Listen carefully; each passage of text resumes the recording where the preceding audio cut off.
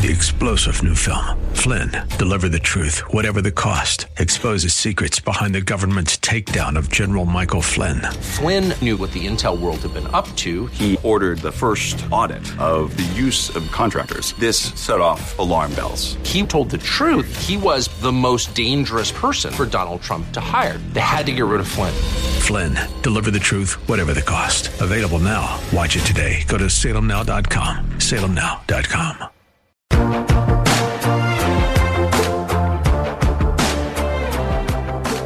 Hey everybody, welcome back to The Common Good, AM 1160, Hope for Your Life, alongside Aubrey Sampson. My name is Brian Fromm. Really glad to have you with us today. COVID is just kind of the whole Omicron variant. It feels like it is going like a tidal wave through unvaccinated people, vaccinated people, young and old. It's pretty crazy, Aubrey, to the point that you and I were talking off air.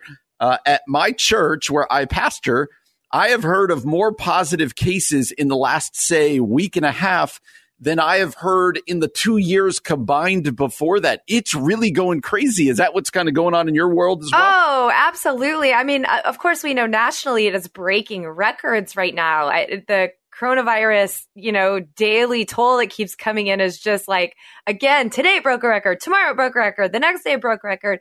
But even at our church, we ended up going online on Sunday because there were so many of our staff members, our key volunteers, our worship leaders that either had COVID or were exposed to COVID. Now, thankfully, for those who have been vaccinated, it doesn't seem like the cases are all that horrible. But certainly we're like, no, how are we here again? Exactly. It feels like a deja vu. What's going on? It's so true. And I do want to talk about what do we do now? Because we're not in March of 2020. It's a very different time. Like, we don't need to shut everything down. But Aubrey, with that in mind, you texted me and said that your school kind of proactively, your kids' schools, I should say, did something that I haven't heard of any other schools doing, my kids' schools or any of them in the area. You said your school went remote, which really surprised me. So two-part question. Why did they do that? Kind of what was the communication like? And what did you feel when you heard that your kids were going to spend their first week after Christmas break remote? Well, I mean, a few things went on in my brain. I was a little bit surprised they went remote because none of the other school districts around here have. So part of me was like, is this a little bit extreme? But apparently they had all of their teachers, faculty, staff, et cetera, get COVID tests before they came back today. And enough number of them tested positive that they just made the decision, hey, for the sake of everybody, we're just going to stay remote this week. We'll be back next Monday. That's what I'm praying. So, it's a bummer because I don't love remote school. I wish my kids were in school. But at the end of the day, I'm glad they're taking their health seriously. I'm glad, as crazy as it is, we're in a situation where they can just go remote. They're not missing any school. It's not ideal, but at least, they're not at home doing nothing. And hopefully this actually quells some of the crazy surge that we're having in West Chicago School District right now. I think my big fear, Brian, is that this is the rest of the year. I don't think so. I really don't. I think this was a, erring on the side of caution kind of decision. But the first time, as soon as I opened the text message from the school, I went, oh no, this is the beginning of the end. And then I thought, well, I'm taking my kids. We're going to go to Florida. But I hope this is just, out of an abundance of caution, something this week, and we'll be back, on point in school on Monday. Yeah, it's just so hard that we're having to use that phrase again. Let me give you some stats for those of you who are stats people. This is out of the Chicago Tribune. It says one way to look at this is by comparing the surge with the fall 2020 surge. As of Thursday, the average daily case count was 48% higher than last fall's peak. So that's the crazy side. Wow. But then listen to this. The average daily hospital admittance, as measured by federal data, was down 23% from last fall's peak. And there were 65% fewer average daily deaths. And this seems to be what people are finding, Aubrey, right? It's the Omicron is less. People are saying it's not fun. You don't want it. Right. It's knocking people out, but it's generally knocking people out like an awful cold, a head cold, or whatever else. And again, I've been talking to people who have it and they're just like, I'm exhausted. And so none of this is to like say, oh, this isn't a big deal. Right. But at the same time, especially for those who are vaccinated, it appears that the risk of of hospitalization and the risk of seriousness is much lower. Again, if you're immunocompromised, if you've got underlying conditions, if you're not vaccinated, that might be different. But how does that change things for you, Aubrey? Like, I'm having a hard time going, okay, we need to be wise, but I don't know. I probably fall in a little bit of the camp of like, I'm just going to keep going. And if I get it, I get it, which sounds really, just to even say it sounds really kind of crazy. But I don't know. It feels like people are just at a different spot right now. And it almost feels like you can be at a different spot right now because of those stats that I read, that like, especially when you're vaccinated, it's just different right now. So what's kind of your posture right now? Well, I know there are different experts on each side of this, but what I have heard and what I'm hopeful for is that because of this variant specifically, this is sort of the beginning of the end, meaning COVID's moving from a pandemic to an endemic. So it becomes the thing that we just sort of live with, like the cold, like the flu.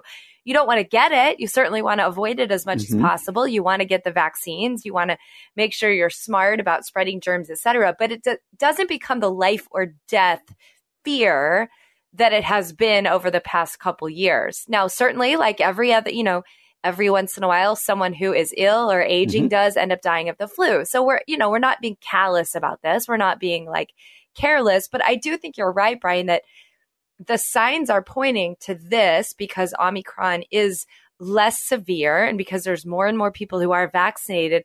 This does become the thing we kind of keep going with, learn to live with, rather than constantly being so afraid of and stopping everything about. That's my hope. I want to be careful. I do have an autoimmune disease. I do have underlying conditions. That said, I'm vaccinated and boosted. So I am trusting that I've done what I need to do. I'll wash my hands. I'll wear my mask. But Kevin and I, it's our 21st anniversary this week. We're going to go out and celebrate, So I'm with you. Like, let's be careful. Let's be cautious. Let's care for other people. But I don't think we're going to be in a situation where we're doing lockdown again. That feels extreme at this point. That's why I was actually surprised. And it's interesting to hear how you said they got there, because I was surprised to hear your school even.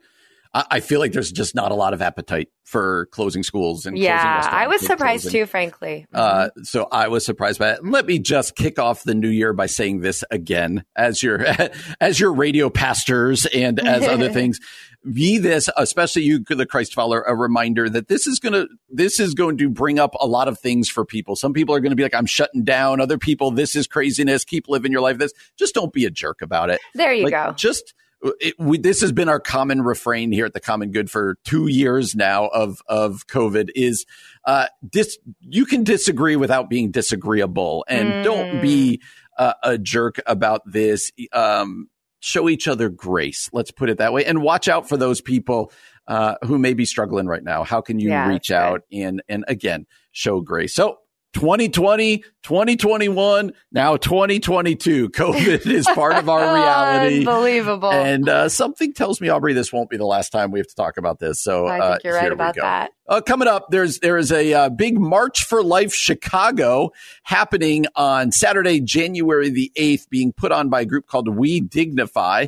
Their executive director, Kevin Grillot, is going to come and join us next as we talk more about the March for Life Chicago. We're going to do that next here on The Common Good, AM 1160, Hope for Your Life.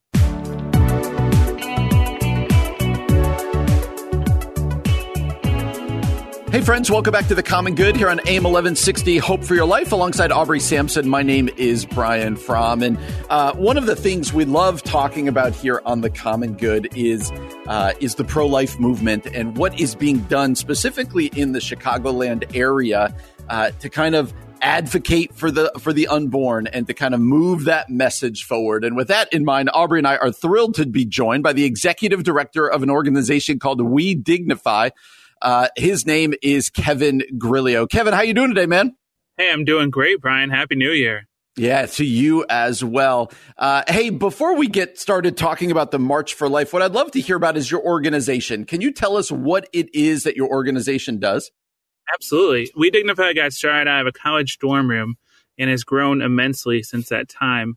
And what we do is lead the Midwest, and we lead students to change hearts and save lives. The way we do that is through an on-campus mentorship program. And and mainly based out of the University of Illinois, and then it has expanded since then, and also by organizing the March for Life Chicago. So, Kevin, we are so excited to talk to you about the March for Life Chicago. Can you give us some details and tell our listeners what they can expect? Absolutely. This is grown into, we started as 150 people on a sidewalk, has become the largest march in the Midwest. So you can expect thousands of people in downtown Chicago. It's returning to the streets of downtown. There's a rally, there's a march, there's a convention with educational breakouts, and it's jam-packed day on Saturday the 8th. Again, the March for Life Chicago is on Saturday, January the 8th. And Kevin, before we get into kind of the nuts and bolts of it and what people can expect on that day, let me just ask, let's get a little more foundational. Why should people care? Like, why be a part of the march, or why even give this sort of energy? Help people answer that question. Absolutely. I mean, the governor of Illinois just signed the repeal of parental notification, which is moving Illinois to be the most radical place in the Midwest. And as a result, people are driving to Illinois for abortion. So if you want to stand up in a place that's most needed and the pro-life message is most needed and present, it's in the downtown and the streets of Chicago. So if you're thinking about, man, I'm uncomfortable because it's a little chilly outside right now, yes, I need to brush aside some of that discomfort because right now what is quickly happening is that really Illinois is becoming a terrible place to be a preborn child in the womb. And if you want to find a clear and present way to respond, to step up for them and to stand up for them with a march that celebrates life, then coming on Saturday is really important. Mm. And Kevin, can you describe the energy at the march? I mean, that's so many people gathered together in the heart of the city. Pro-life people feel very passionate about. What does it feel like being there? I remember the first time we walked down the streets of Michigan Avenue a couple of years ago, and to hear the pro-life voices echoing. I mean, there's drums going, there's young people singing and celebrating and raising up a voice that's echoing off of skyscrapers. The energy is palpable. People are seeing each other. Some were dancing for joy when they saw each other. There's a message that brings forth, because life is such a beautiful thing, that when people come together to stand up for that, there's a tremendous energy to be involved in it. Interesting. And Kevin, what's the day look like? So somebody says, I want to be a part of this. Give us the times. Where do they go? And you said there's other things besides the march going on. So if you could, for us, just paint a picture of that day for people who want to be involved. Absolutely. Your day might look like, at this point, people are traveling in from as far as western Iowa or eastern Ohio. And so your day might look like you stay at the hotel at the convention center on the Hilton on Michigan Avenue and 720 South Michigan Avenue. And you wake up and you say, fantastic, let's get going. 8 a.m., doors open for the expo, which has over 50 pro-life organizations. You bring your diapers or your box of diapers to donate at that time. There's a place to drop off anywhere throughout the day. And then you have options at 9 a.m., 10 a.m., and 11 a.m., for different free educational breakouts. After the educational breakouts, you grab lunch, maybe some box lunch on their way out. Then you head over to the plaza. At 1 o'clock, the program begins in the Federal Plaza, which is a short walk from the Hilton over to Federal Plaza. And then you hear great speakers. There's an incredible message. It's a very diverse speaking lineup. Pastor Chris Butler is speaking. We have Cardinal Supich is speaking. There's also Kelly Dorr, who is the founder of a human trafficking network, is speaking. There are quite a few different people speaking that you'll hear different reasons why so many people stand up for life. Then you'll set forth to march. And you march up through a main street in the loop. You come across and you come down Michigan Avenue back to the hotel, where there's opportunities again for the expo to connect with people. You can drop your diapers off there if you're still marching around with them. Then you can join us that evening also for a banquet program where we'll have a reception, a program, and then dinner option that evening. And Kevin, let me step back from the event for just a minute. You know, this issue of abortion can feel like such an uphill battle in Illinois. And I wonder if you just have any words of encouragement for our listeners who are really passionate about being pro-life. being pro-life right now is a very exciting time because there's so much change happening. We're living in a time that I'm very acutely aware of the problems that are happening in Illinois and can hear that, and we know it, which is actually what's driving us to get together and stand up more. But in the near future, we're going to see several different chapters occur that change things, and Illinois is going to be the place to be to raise a pro-life message and to raise your voice, because then it's going to be the place that is most needed in the Midwest. Hey, Kevin, before we let you go, We Dignify has something called the 7 Days to Living Pro-Life. Talk to us about that. How can it help? And just what is that program, 7 Days to Living Pro-Life? The program's a starter kit to get you going after the march. It's one thing to come down and get excited, and it's easy to be pro-life when you're surrounded by thousands of people. But then when you go back home, you need to step right into that in your daily life. We're actually launching a major initiative at the march that we'll discuss and unveil as to how we're going to involve thousands of people in living pro-life every day. Yeah. Again, the March for Life Chicago is on Saturday, January the 8th. There's a banquet. There's other events going on all weekend. Kevin, what's a website? Where can people go? Again, you told us, you did a great job telling us what's going to happen, but where can people go for a website? Is this something they have to sign up for or just show up? Just remind us of that. Absolutely. The marchforlifechicago.org has all the information. If you want to join us at the convention, that is free, and you just do need to register. There's a free registration option, or the banquet is ticketed. But all the information is at marchforlifechicago.org, and we can't wait because Saturday is coming fast. That's right. March for Life Chicago, again, presented by We Dignify. The rally is at 1 p.m. at the Federal Plaza. The march is immediately following. You can find out more at marchforlifechicago.org. That's marchforlifechicago.org. Kevin Grillot is the executive director of We Dignify, who's kind of spearheading this and putting this on. So, Kevin, good luck. We hope it goes great. We really do appreciate your work and spending some time with us today. Thanks very much. Thanks so much, Brian and Aubrey. Appreciate it. Absolutely. You're listening to The Common Good on AM 1160. Hope for your life. Hey everybody, welcome back to The Common Good, AM 1160, Hope for Your Life, alongside Aubrey Sampson. My name is Brian Fromm. Really glad to have you with us today. We are big New York Giants fans in our home, and so we went and sat in the upper deck in the freezing cold at the Chicago Bears New York Giants game. Oh my goodness gracious, it was like 15 degrees outside. It was freezing, and the Giants are like the worst team in the NFL right now, especially with their backup quarterback. So we knew they couldn't win, but it was really fun, making memories. Yeah. Making memories. And so my son and I did that, and something interesting happened right before the game. They did right before the national anthem. They did a moment of silence at the game for two people. One of them is John Madden. Most people out there know who John Madden is, one of the most famous announcers and also video game guys, right? But he kind of is the NFL announcer of the past 30 years. He passed away at the age of 85, I believe it was, earlier, like kind of between Christmas and New Year's. But the other person they did a moment of silence for was a man by the name of Jeff Dickerson. And you told me off air you didn't know his story. So let me just briefly tell you the story of Jeff Dickerson. Jeff Dickerson has been the ESPN Chicago kind of Chicago Bears guy for the last 20 years. If you ever listen to ESPN Chicago, you'll hear him host shows, but you also, whenever they talk about the Bears, they bring him on. He's kind of their Bears insider, their Bears reporter. So a lot of people in the Chicagoland would know the voice of Jeff Dickerson, and maybe you're like, I don't actually know who he is, but that guy. A couple of years ago, tragically, Jeff Dickerson's wife, Caitlin, I believe her name, I could be getting that wrong. She passed away after like a 7-year battle with cancer. And really sad. I remember it going on.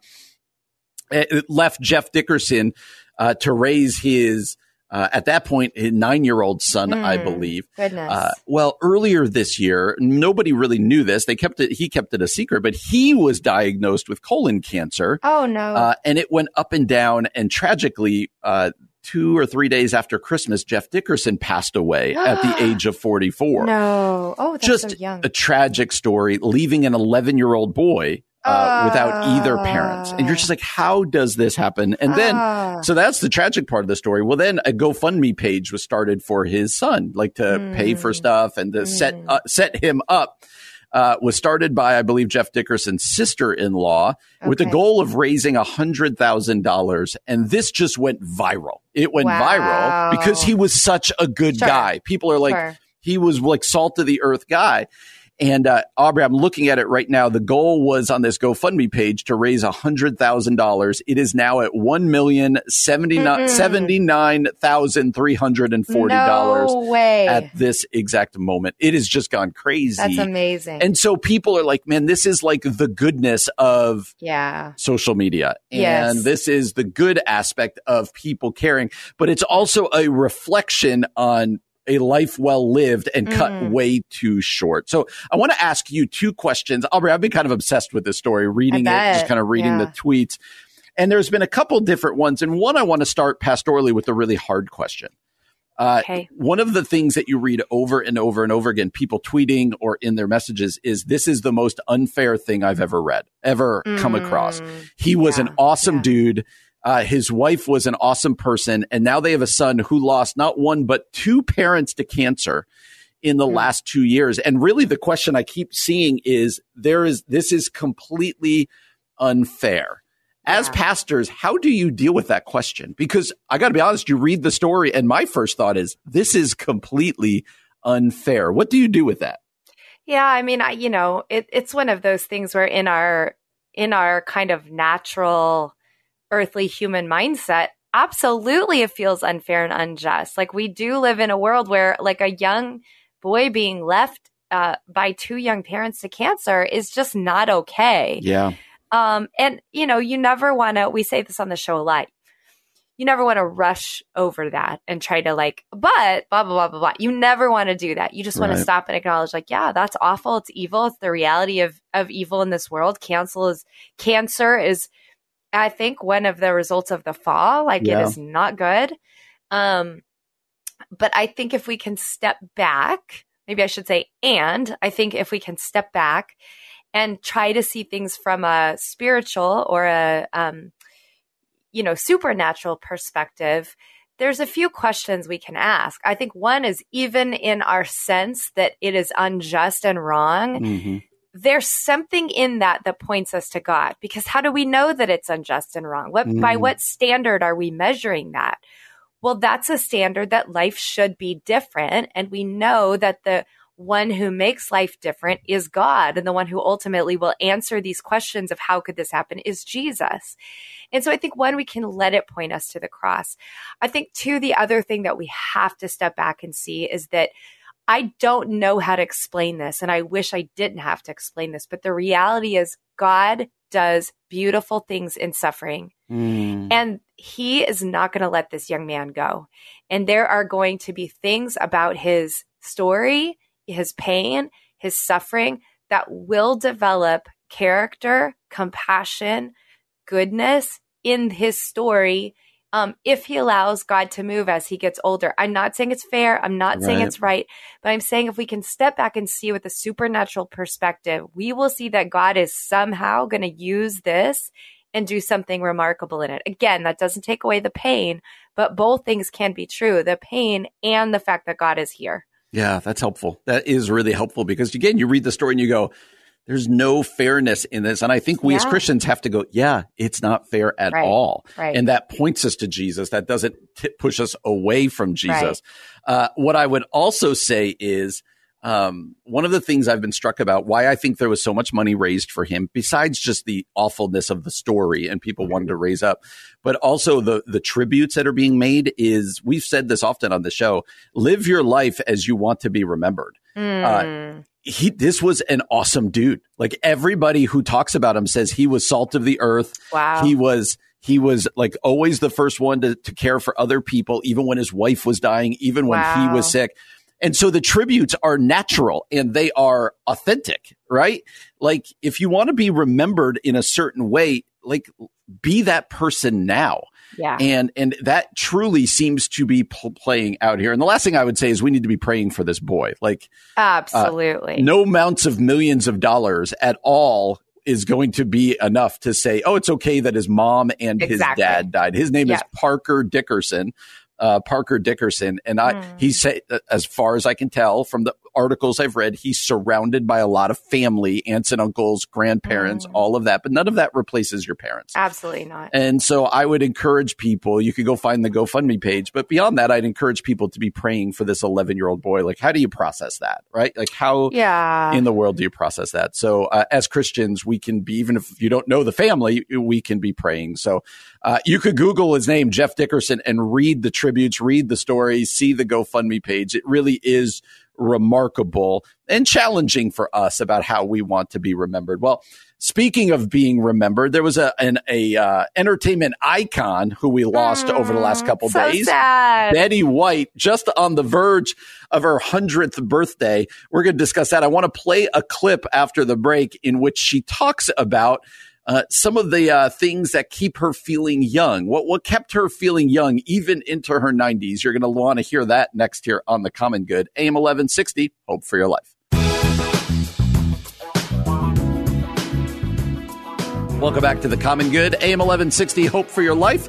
Alongside Aubrey Sampson, my name is Brian Fromm. So glad to have you with us today. And Aubrey, one of the things that happens around New Year's is often you remember those who have passed. You look forward to the year ahead. But right around New Year's, we lost an icon. We lost an entertainment icon at the passing of the age of 99 and 11 months. Betty White passed away. And it is interesting how almost surprised people were that she passed away, even though she was 99 years old. Did you feel, when I heard it, I was like, what? Betty White passed away? And then if you think about it, she's 99 years old, but there was 99. This kind of surprise, wasn't there? Well, I think part of it is everyone, I mean, even on Twitter the last few weeks, people have been looking forward to her 100th birthday. And there were people like, come on, Betty, we just want to see you get to your 100th birthday. So I think part of it was the shock that it happened so close to her, centennial celebration. And part of it is just she's so loved. Like, it just seems like America's grandma just died and nobody wants her sweet grandma to die. That's true. So I do think it was a surprise, kind of a sad day right at the holidays. But I think, of course, when you step back and go, okay, she's 99 years old. Like, she lived a very full, long life. That's a pretty sweet legacy in the end. I want you to hear this audio clip in which Katie Couric is going to ask Betty White, how do you keep feeling young even as you get older? Let's listen to that. A lot of people probably want to know, what's your secret? What advice would you give to other people who want to have a rich, long life like you've enjoyed? When I pontificate, it sounds so she's preaching.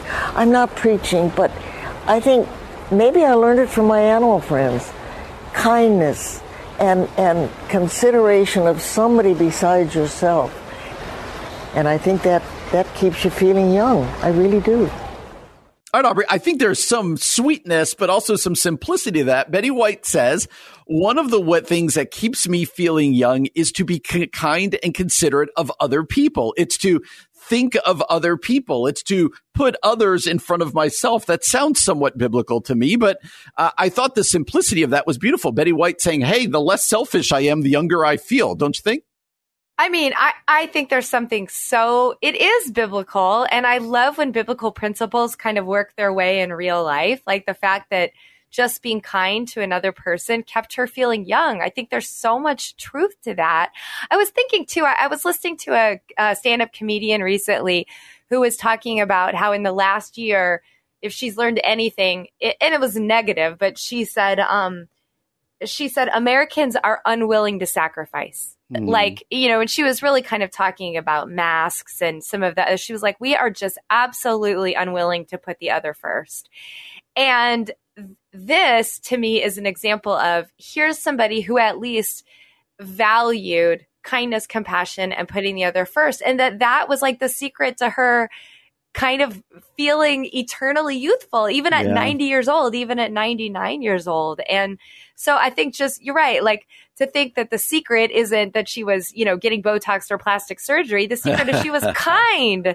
And I do think there is something about that when we're unkind, when we're bitter, I do think it has a way of hardening us, hardening our hearts. And sometimes, I'm not saying this is true across the board, but you do see that a person becomes harder on the outside as well, that ages them. And so to have somebody who just looks like she's full of delight, I'm sure she had hard days, but to say she owes it to just being kind, I love that. I think that's a beautiful example for all of us and an amazing legacy for all of us. Absolutely. I do think you're like, when we lose purpose, that seems to like age us very quickly. But also when life just becomes about yourself, because that's not how we were made to live. That's just not how we were made to live. Right. And we know that we were made to live by putting others in front of ourselves and living and loving other people and watching for other people.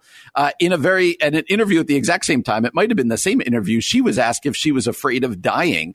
And she said this, again, I don't know what Betty White's religious background was. I don't know if she was a follower of Jesus or not, but some of this just sounds so biblical. She says, growing up, what she was saying, she's not afraid of dying. And she said, growing up, whenever we'd lose somebody, my mother would always say, now they know the secret. Her idea was basically, we don't know what happens after somebody dies, but right after they die, we could say, well, now they know. Aubrey, again, I don't know what her faith background is, but that's what we celebrate as Christians, isn't it? Like, no, now they know the reality of being with Jesus. Now they know something more. I just love that perspective right there. Yeah, it's funny. I was actually just reading an interview with Keanu Reeves because the new Matrix movie came out, and somebody asked him what he thinks about life after death, and he said, I have no idea. All I know is that those who are left behind are really, really sad. And okay, that's fine. I mean, that's a true answer. But to kind of shift that perspective and nuance it the way Betty White did, to say she learned from her mom that, like, no, when people die, they learn the secret that nobody else knows. There is something that makes death then mysterious in a good way, right? Like the secret. And what we bank our hopes in as Christians is the secret is we're finally seeing Jesus face to face, right? Like finally we're going, oh, okay, all is well. And I like that posture. I like thinking about death as like, okay, they finally arrived. They know the secret. This is something to look forward to and not be afraid of, especially for those of us who are in Christ. Yeah. Yeah. It's just, again, so many of us are fearful of death, and I understand the unknown and this and that, but I think Betty White, again, we don't know her faith background, but she highlights a really important point for us as Christ followers. Like, now we know, like, there's a reality that we talk about right now that we point to, but is not yet realized. And that's why I've often said this to our congregation, Aubrey, that as Christians, at a Christian funeral, we mourn, we're sad, but I think the sadness is more for what we've lost and not what they've lost. And that is a bit of a difference. So we wanted to kind of memorialize Betty White and talk about those. You're listening to The Common Good on AM 1160. Hope for your life. Hey, everybody. Welcome back to The Common Good. My name is Aubrey Sampson alongside my co-host, Brian Fromm. We are so glad that you're with us this week. I know that a lot of people, Brian, and especially you as a pastor, are probably thinking through spiritual practices that you can lead your church in or lead your family in, or that you're kind of practicing for yourself. So I don't know, 2022, is there anything that you are taking on this year that you haven't done in the past in order to grow spiritually? I have failed them all already. And this is why we need Jesus. Exactly. One thing I did this year was I don't know, we'll see how it goes. I bought a different devotional for Christmas for everyone in the family. Oh, that's cool. Myself included, just kind of going, okay, let's see if putting something into our hands is it. I do think we joked about showing yourself some grace, because I used to work, Aubrey, when I was in college, I worked at the Wheaton Sports Center when I was at Wheaton College. And every January, it was so busy there that we'd have extra staff and there would be lines waiting at different machines, right? Like at different exercise machines. And we all knew that by February the 1st, it would go back to normal. Wow. We just knew it. And I think that highlights what happens with kind of quote unquote New Year's resolutions, is that we dive in. I'm going to read the Bible every day for this next 300. I'm going to do 8 Bible plans. I'm going to read this book. all of which are good. We need goals, but I think we have to walk a fine line of going, all right, this is who I am. This is who I've proven to be as a person. So how can I grow, but in a realistic way? That's good. It's what I always tell people when I do their premarital counseling, and they're like, we're going to pray together every day. And I go, do you pray together at all now? Never. All right, maybe shoot that goal for once a week. Maybe shoot that goal. Yeah, so that's good. So I do want to have some realistic talk, right? Like, just don't set yourself up for failure. But with that said, I do think Bible reading plans, devotionals, these types of stuff where you could set apart time and go, okay, I'm gonna bite off this little chunk here, is a great goal to have. So anyway, that's my disclaimer about I like that. New Year's resolutions. How about yourself, though? I feel like that's not as much of a disclaimer as it is just good wisdom, because then I do think we set ourselves up for failure, and then we're so discouraged come February that we haven't done what we set out to do, and then we just give up completely. So last year, one of the goals that I had was to memorize more scripture. And so my goal was a verse a month. Because I was like, I can't do that. And rather than like every week, I'm going to memorize a new Bible. I will absolutely not do that. Now, there are some achievers in this world who will make that happen. Yes. But for me, I felt good. I'll be honest, I didn't get to 12. I did get to 10. There you go. So I feel like, hey, that's 10 verses I didn't have the year before. So hallelujah. That's a good one. I think for me this year, we had a guest on a few weeks ago here on The Common Good who talked about monotasking. Do you remember this, Brian? Instead of multitasking, she was kind of challenging people in this sort of social media device age to monotask. Like, what if when you're driving your car, you're just driving your car? You're not also returning text messages and phone calls and listening to a podcast and catching up on Audible. Or what if when you're with your family, you're just with your family? Mm-hmm. And I feel like if I can even do an ounce of that, be mindful of that a few moments out of the week, then I have done something really remarkable in 2022. And I mean that, we talk a lot about the legacies that we want to leave, Brian, and you and I really value our time with our family. That's right. And I feel like, look, it is my son's second semester now of his freshman year. We've got 3.5 more years with him at home if he goes to college, etc. And for all of my kids, I just want to be present with them when I'm with them. So even last night, Kevin and I had driven home from Oklahoma. It was a really long day. I was very tired. But one of my sons wanted to play a little silly Christmas game that he got. And I was so set to not do that, or to do it while distracted. Do it while I'm catching up on my emails from being gone. Do it while watching a show that Kevin and I have been waiting to watch. And instead I was like, nope. Your goal is to monotask. You are going to play this game with your son. That's good. And so, That's good. it was 15 minutes, but it was so enjoyable. And I felt like, okay, I'm doing the thing that I have said to do. That's great. By the way, that was Felicia Wu Song, who wrote a book called Restless Devices, if you're looking for a book in the new year. Anyway, over at Christianity Today, I bring this up because they mentioned 10 prayers for the new year. So if you're, if 2021 was a year filled with trials and troubles, which it absolutely was, this author over at CT is saying, let's start this new one on our knees. And she gives 10 things that we can begin praying about, Brian. And let me just read these to you and get your response. She says, pray for a fresh start, pray for our habits, pray for relational healing, pray for the weary, pray for the lonely, pray for those suffering, pray for our neighbors, pray for our work, pray for our Christian community, and pray for our hands and our feet. And she actually has prayers, small prayers for each of those. So it's a really beautiful article. Did any of those really stand out to you? They all kind of do in different ways because they're not things that we normally pray about. I think this is a great reminder at the start of the year, the power of prayer and the necessity of prayer. I was drawn to the weary one because so many of us are weary. Like you and I spent the first part of the show today talking about here we go again with COVID. Here we go again with all these questions of what do we do and what do we not do? I think there's a lot of people listening who are weary, who are lonely. And so who are suffering. And so I think to be able to be praying for those who are feeling that way and maybe praying for yourself if you're feeling that way I think a reminder of not just being, I'm going to be weary, I'm going to be lonely, I'm going to be sad, but we can pray through these things and God works. So those kind of jumped out to me. They're all great, but which one jumped out to you?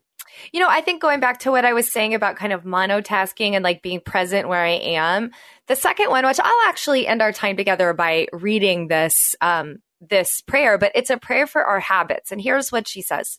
This is the prayer. Lord, we confess that we spend much of our day thoughtlessly consuming the things around us. Our habits often lack intention and cause us to live distracted, self-focused lives. Would you bring to our attention the unhealthy ways we spend our time, energy, thoughts, talents, and money?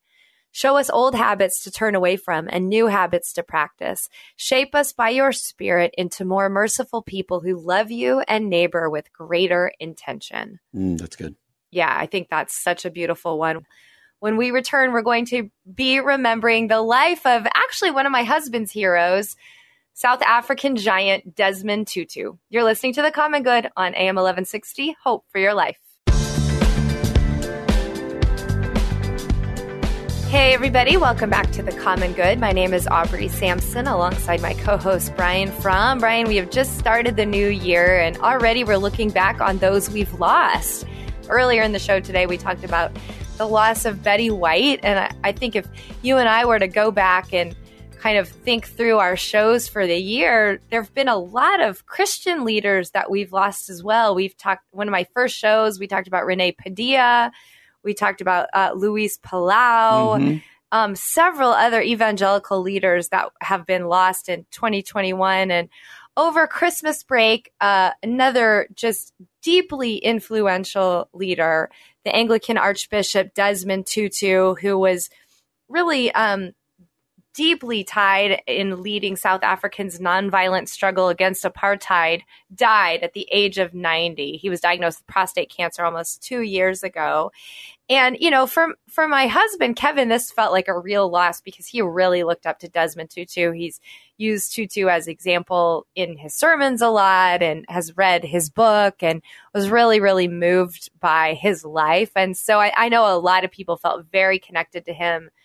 Former U.S. President Barack Obama called Tutu a moral compass for him and for so many others, just in his fight for freedom and for justice and for liberation. And so this is certainly a big loss in our history. It feels kind of strange to be alive at a time when someone like Desmond Tutu died. Did you follow this news story at all? A little bit. It's weird for me, like unlike what your husband, who seems to have really kind of invested, Desmond Tutu, it's weird. When he died, I was like, that's one of the names that I know. Like everybody knows that name, but I had to go look up exactly who he was. Like if you had been like, describe what he was, I knew apartheid and all this stuff, but I didn't know he was necessarily an Anglican bishop and theologian, right? In South Africa. I didn't know his role. And so that's part of it. When people die, you kind of go, okay, who were they? Like what, how can we celebrate this person? And that was a little bit of it for me. But yeah, a life, again, we keep saying this today, and I do think it's important at New Year's to kind of look back and do those kind of things. But he died the day after Christmas, and to go, okay, a life lived as the bishop for all those years, who was fighting to change things in South Africa, in particular around apartheid. I think he is worthy of us acknowledging and remembering and going, okay, another life well lived, worth holding up. Not to mention he was married to his wife for, if I'm doing the math here, 66 years. Amazing. Isn't that amazing? Anybody who makes 66 years of marriage, I also think is worthy of celebration. Yeah, absolutely. Well, there's a little bit of audio, the South African president talking about Desmond Tutu. I'd love for us to take a listen to that. Archbishop Desmond Tutu was without question a crusader in the struggle for freedom, for justice, for equality, and for peace, not only in South Africa, the country of his birth, but around the world as well. Okay. I mean, like you said, such a remarkable life, one certainly worth remembering. One thing that I've always appreciated about Desmond Tutu is he was one of the first men in South Africa to ordain women in the church, in the Anglican church. And so he the one of the very first women priests was ordained by Tutu. Her name was the Reverend Wilma Jacobson. And, that really began to change the tide for South Africa's Anglican Church. So he was a man who was really for all people, for justice. He was definitely someone, fighting, especially in the days of apartheid, fighting to bring an end to it and continued a life really marked by justice and caring for those who really were the vulnerable in his community. So definitely someone to learn more about, definitely someone to think about when we think about our own legacy, of course. Can I ask why your husband was so, I forget the word you used, moved or marked by him? Yeah. You don't need to speak for him, but why it's Desmond a great Tutu? question. I think for my husband, Kevin and I lived in Zambia for a year. And Kevin, since that time, Kevin has been, I think, deeply moved by leaders who are really, really anchored in their countries or in their communities, but willing to be voices to stand against injustice while being anchored, right? Mm-hmm. So you see some people who remove themselves and then are picking apart their country. But Desmond Tutu was somebody who remained deeply involved in South Africa while loving Jesus, being a spiritual leader to millions of people, and also standing firm against the injustice in his country. And, he won a Nobel Peace Prize. He was in all kinds of leadership positions, commissions that sought to reveal the apartheid's atrocities.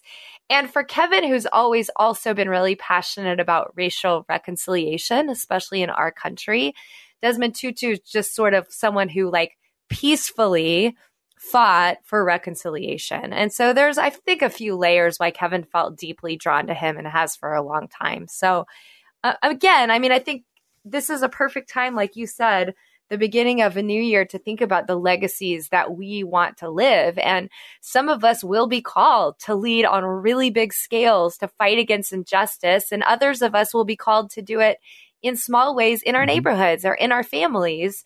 But, wherever God has put you, I do think it's important to ask yourself at the beginning of this year, what is the legacy I want to leave? What do I want to be remembered for?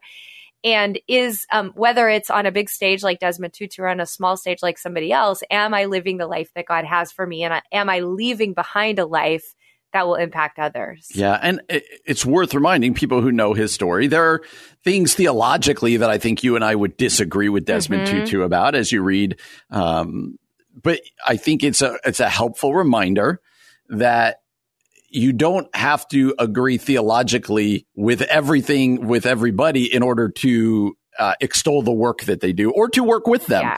I think that's a healthy reminder. Sometimes we say, well, this person must be firmly entrenched in my tribe, right? Theologically speaking, in every way. And theology obviously matters greatly.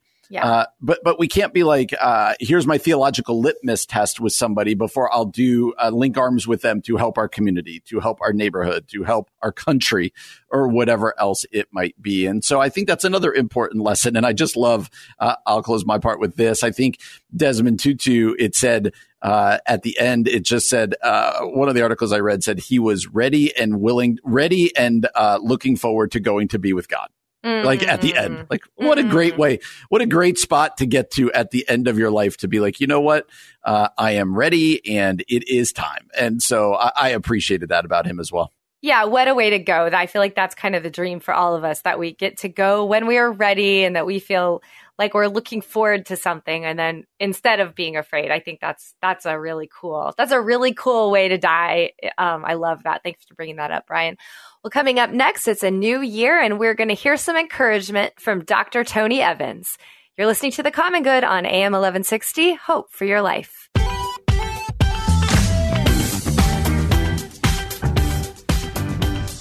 Hey, everybody. Welcome back to The Common Good. My name is Aubrey Sampson, alongside my co-host Brian Fromm, and it is the end of our first show of the new year. And at the end of every show, we'd love to send you home with something encouraging, inspiring, or challenging. And, Tony Evans, someone we've had on the show, someone we both really love to learn from. I feel like I can say that for both of us, Brian. No doubt. just a great preacher, a man of God, someone of integrity.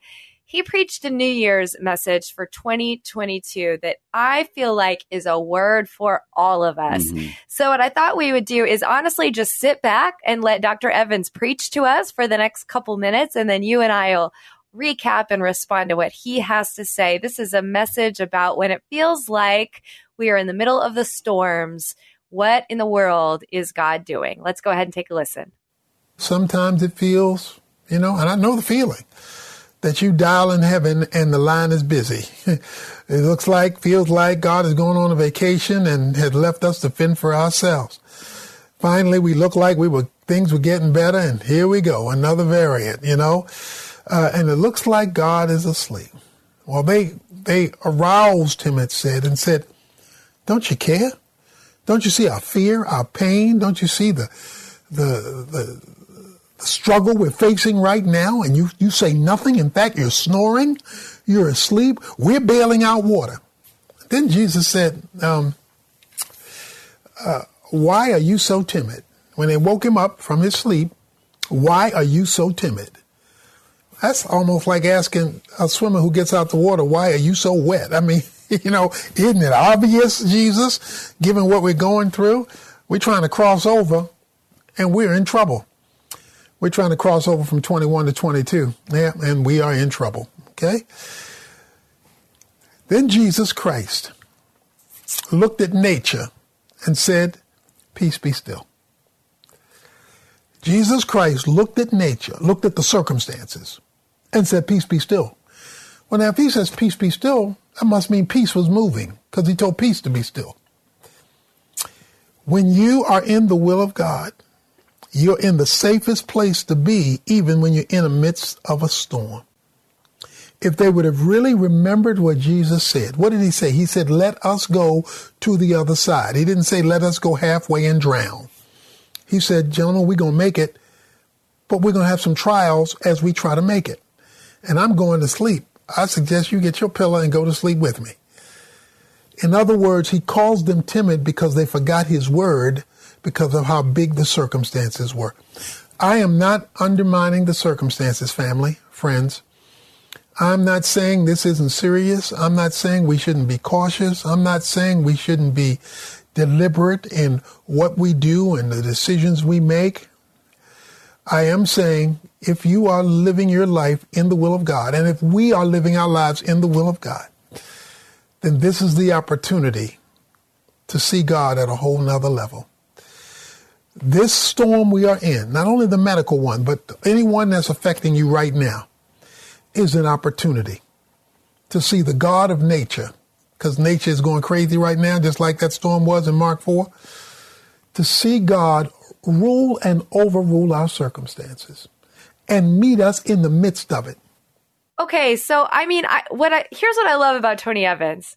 I mean, a number of things, but he's able to take these spiritual truths, these scriptural stories, and really bring them down to the real world. And I felt like this is very true. We are in a storm right now, but this is an invitation to see God's authority and God's rule over our circumstances. What did you think about this message, Brian?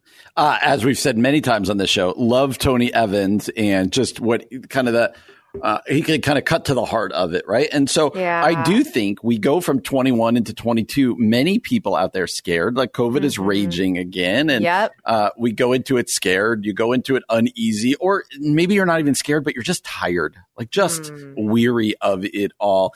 And I think he's a reminder here that the God we serve is the God even over creation. And the broken creation of which COVID is a part of, that God is not oh my gosh, how are we going to stop this variant? God is in control.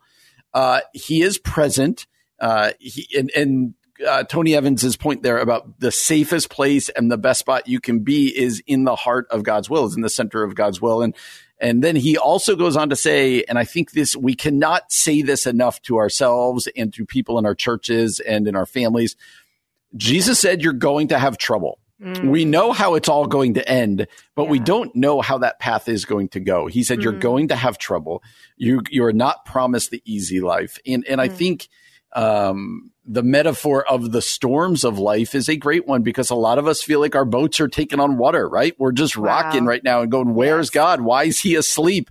And he's like, nobody's in control. And so super grateful for Tony Evans, because I think it's a great word for those people entering 2022 with the same weariness, the same fears, the same anxiety that they left 2021 with. The story of Jesus in the boat, it always makes me think of two things. One, when my kids were little, and Brian, when your kids were little, I'm sure they did the same thing. There would be an actual storm outside, like a thunderstorm outside.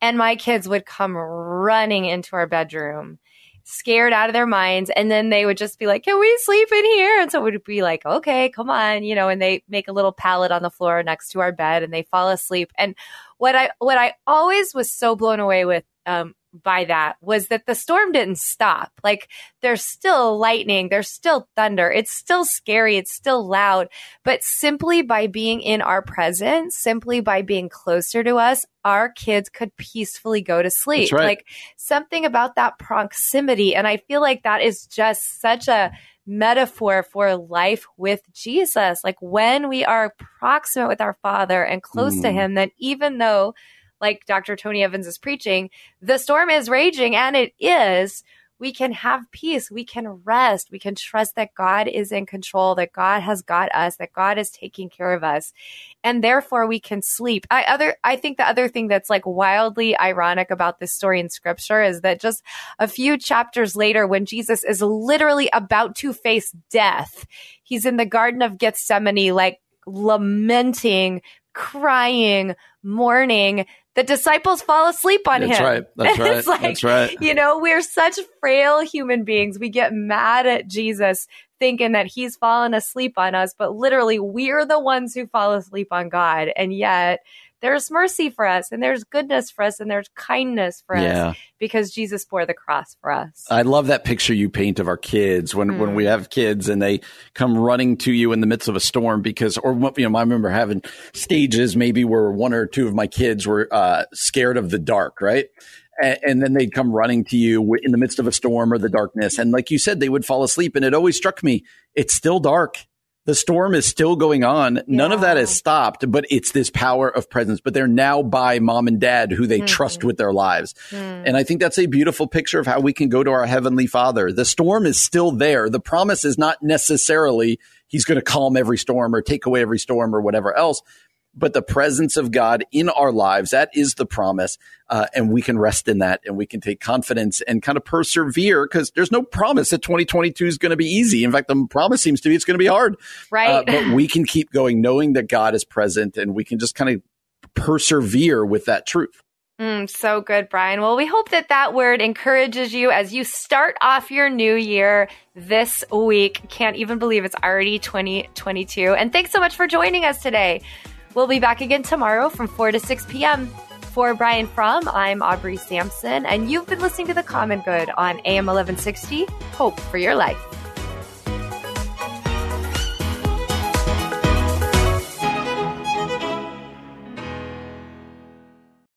Three-star General Michael J. Flynn, head of the Pentagon Intelligence Agency, knew all the government's dirty secrets. He was one of the most respected generals in the military. Flynn knew what the intel world had been up to. He understood its funding. He ordered the first audit of the use of contractors. This set off alarm bells.